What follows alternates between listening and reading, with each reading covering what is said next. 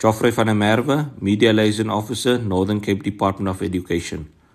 The Northern Cape Department of Education can confirm that a fire erupted at the NK-skool High School in Uppington in the early hours of the morning. At this stage, the exact cause of the fire is not yet known, as the SAPS is busy with their investigation. A section of the school building burned down, which contained 16 classrooms. We thank the fire department and the SAPS for their swift action to extinguish the fire and preventing it from spreading to other parts of the school.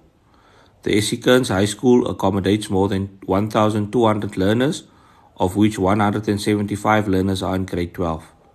The school will be closed until Monday, 8 May 2023, in order to cordon off the burn section and safeguard the school premises.